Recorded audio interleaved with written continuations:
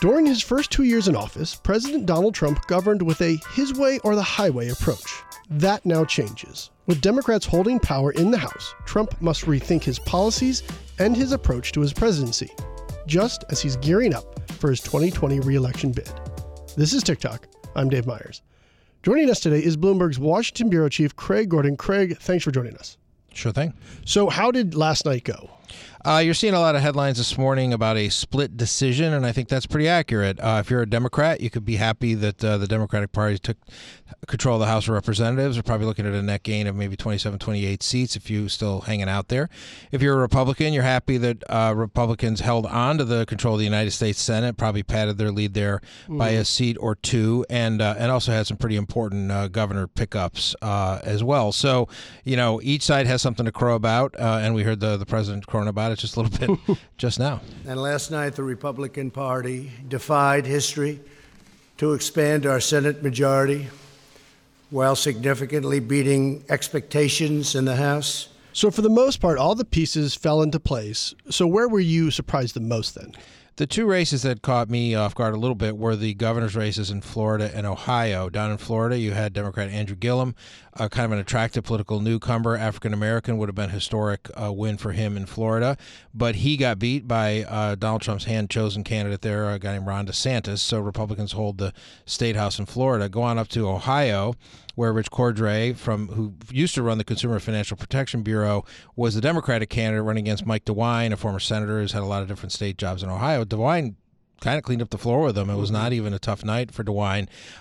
So why that's important? State houses matter in presidential politics. There's a sort of a theory in politics that if you own the governor's mansion in the state, it's about a +3. Gives their candidates there a little bit extra help. They usually have a sort of a machine there. There's a little bit of extra money.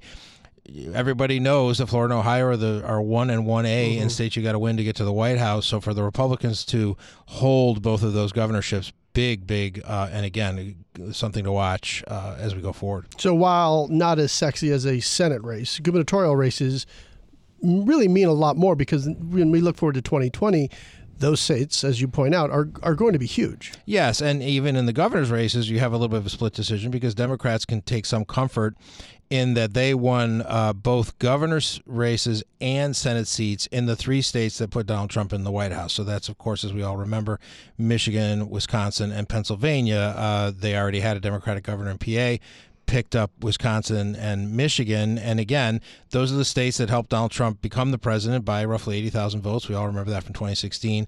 Here again, having the governors there, and again, Democratic senators as well, it shows that Democrats can win in those really crucial states. People think of it as kind of like a blue crescent sort of along the Rust Belt there. That has been in the past a firewall for Democratic presidential candidates. Barack Obama benefited from it greatly, and Hillary Clinton did not, and that's why Donald Trump's in the White House. So that's, on the other side, for Democrats to pick up those state houses was very, very big. Well, now the campaigning is done, the voting is done, and it's time to govern. I think we know by now what the Democrats in the House are going to do, investigation. But who will be leading those investigations and the other committees that they're now going to take power of? Yeah, sure. I'm going to give you 3 names to kind of keep an eye out for. The House Judiciary Committee is going to be a guy named Jerry Nadler from New York, been in Congress a long time. Judiciary is important because if there were to be an impeachment, and there is, as of right now, no plans for an impeachment, stress that, underline that, but Jerry Nadler's Judiciary Committee would sort of be the place that would be hatched. Then you've got Elijah Cummings over there in House Oversight, again, a long-time African-American member from state of Maryland, feisty fella, mixed it up pretty good with the Republicans that ran that committee in the recent years during the Benghazi hearings and the various other things. Someone to watch. And then a second very, very powerful African-American member, Maxine Waters from California, will be running the House Financial Services. And that is where, again, you can have sort of subpoenas of banks and subpoenas of all kinds of things, and also some of the rulemaking that the financial services community would not much like. Maxine Waters, again, a very feisty member who has said basically that she's planning to look really hard at the banks and the mortgage companies that caused the housing crisis, caused the 2008 meltdown, and really kind of get in there and ask them a lot of tough questions that they don't want to answer. So those are the 3 people we'll be watching the most closely that could really mix it up with the Republicans. House Majority Whip Steny Hoyer laid out a Democratic agenda that might look like infrastructure, education, skills training. Can we expect Donald Trump to help with that or prevent that? Hopefully we can all work together next year to continue delivering for the American people, including on economic growth, infrastructure, trade, lowering the cost of prescription drugs. These are some of the things that the Democrats do want to work on. I think really the only place where you might see some true cooperation would be in infrastructure. But I will caution, I kind of feel like this is a Lucy with the football moment here. We all kind of fell for this right after Trump got elected. People may remember that Trump had talked about working with Nancy Pelosi, Chuck Schumer, the Democratic leaders in the House and Senate, to work on $1 trillion infrastructure bill, roads, bridges, broadband, schools, the whole thing. Who wouldn't love it, and the jobs that it would bring, and they never could really get it off the ground. They had some meetings that seemed like they were making some progress, and then it all fell apart. So I will say it is really, really hard to overstate the toxic atmosphere in Washington right now. I just don't see either party wanting to give the other party anything that even looks at all like a victory, like an infrastructure bill or anything like that. So that's really hard for me to picture. Now, miracles can happen, and there is a lot of common ground on the issue. There's actually not that much politics around an infrastructure bill. It's just about building stuff and spending a lot of government money and giving a lot of people jobs, but that doesn't mean it's going to happen. So that's the House. But let's talk about the Senate, because in the end, it wasn't a bad night at all for the president when it comes there. Yeah, sure. Look, they already had the majority in the Senate, and they probably, as I say, added a seat or two there, possibly as results sort of shake out. Why the Senate is so important is really just one word, and that word is judges. Conservatives in this country about 20 years ago sort of hatched a plan.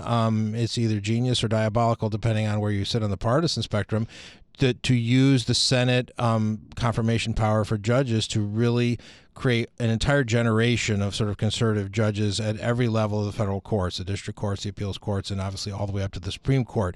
We saw this, in full flower with the confirmation of Brett Kavanaugh to the Supreme Court in recent weeks, and holding the Senate. The House doesn't do anything with judicial appointments. It's only the Senate. The Senate also only does treaties. The House doesn't do those either. But really, it's the judges. And I think a lot of people always wonder why evangelical conservatives, particularly religious people, are so fond of Donald Trump, given his rather checkered personal history. And the answer is judges. They see him as a way to carry out this very long-term plan they've had to really cement a sort of conservative jurisprudence on the federal bench for as far as the eye can see. And with this tight hold on the Senate and even a little bit of a few extra votes, they will be able to carry out that plan. People remember in the Kavanaugh hearing, we all had to wait for Susan Collins to come to the podium to tell us how she was going to vote. If they have 2 or 3 extra votes, Susan Collins just isn't that important anymore. Lisa Murkowski, any individual Republican senator, can't really throw sand in the gears because they've got that extra padding of those extra seats, and that's for them very, very good news. So that's something that will help with the base. But what can he do now with a split Congress when it comes to other domestic policies and also foreign policies? In terms of foreign policy, it's interesting because the House, again, has almost no say in that. The one place where the House will get to weigh in foreign policy, if you want to call it that, is the new NAFTA. I can't bring myself to call it USMCA or whatever. I call it the new NAFTA. If Donald Trump doesn't like it, he can come and find me. But that is actually a place where Democrats, I think Democrats probably will ultimately support that, and that probably will go through. But they do have an opportunity to go back to Trump and say, okay, but you got to change a few things to get our votes. And that's obviously a hugely important sort of policy for the country, how we relate to Mexico and Canada. So that's one place where Democrats have some leverage. Even though NAFTA is sort of a treaty, it actually has to come through the House for reasons that are too complicated to explain. So that's one little place where Nancy Pelosi and her crew have some leverage. But on most foreign policy issues, Iran sanctions, a China trade deal, a China trade war, Democrats really don't have any say in that or any vote in that. And so in that way, he's pretty unfettered. I also think the other place where Trump has a lot of leeway is on immigration. It's been pretty well established by the courts that presidents get to decide who comes in and out of the country, that there's a lot of power vested in a president to make those decisions about borders and crossings and all that stuff. I think something to watch is whether whether the United States really will send 15,000 troops to the border. That seemed a lot more like a campaign slogan than an actual military plan.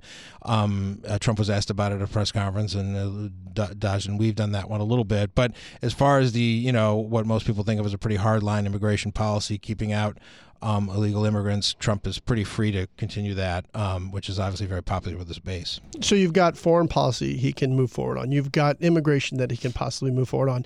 He's got the judges that he can possibly move forward on. Those all sound very appealing to his base because now he's running for re-election, isn't he? Yeah, if anyone who watched the press conference he held right after the election, the entire last 2 minutes of it were essentially his campaign speech. I do have the right to fight back because I'm treated very unfairly. So I do fight back, and I'm fighting back not for me. I'm fighting back for the people of this country. He talked a lot about the things he's accomplished, and some of the immigration things. And obviously the U.S. economy is doing pretty well right now. Jobs are plentiful. Wages are starting to tick up a little bit. Of course, he gets to take some credit for that, whether he had anything to do with it or not. And he kind of wrapped it all up in the idea that he thinks Americans want to be secure from overseas threats, secure at the borders. And I mean, in a lot of ways, that was his 2016 campaign speech, and it's also his 2020 campaign speech. So I mean, Donald Trump's reelection campaign essentially started today, and he laid out in those few closing minutes of that very long news conference the very broad themes that he will run on. You just mentioned a little while ago how important it was that Ohio and Florida went to the Republicans, but states like Pennsylvania, Michigan, Wisconsin, they went to the Democrats. Because when I look at the results from last night, and I look at states like Ohio, and I look at states like Florida, there's a lot of red in those states, and there's just small pockets of blue. I mean, the pockets are pretty big, but they're not very big when it comes to the total square footage of those states. What does that say about 2020? Yeah, I actually think that Donald Trump, I believe Donald Trump's base is exactly the same shape and roughly the same size as it was on the morning of November 7th, 2016. So what do I mean by that? Trump's voters love him. He has added nobody to that base. I do think there are some people, and I would say women in particular, that have left Trump, and I think that's what the results last night showed us. The generic ballot numbers for women. Trump got about 41% of women in 2016. The pre-election numbers were more like 31% of women in 2018. So I would say that while Trump had a pretty good night last night, all things considered, for the first midterm election of a presidency, always a tough thing for the party in power. I don't think he has done much to expand his outreach, and I'm not sure that the size of his base right now, minus the people who have left him, particularly women, is enough to get him back to the White House.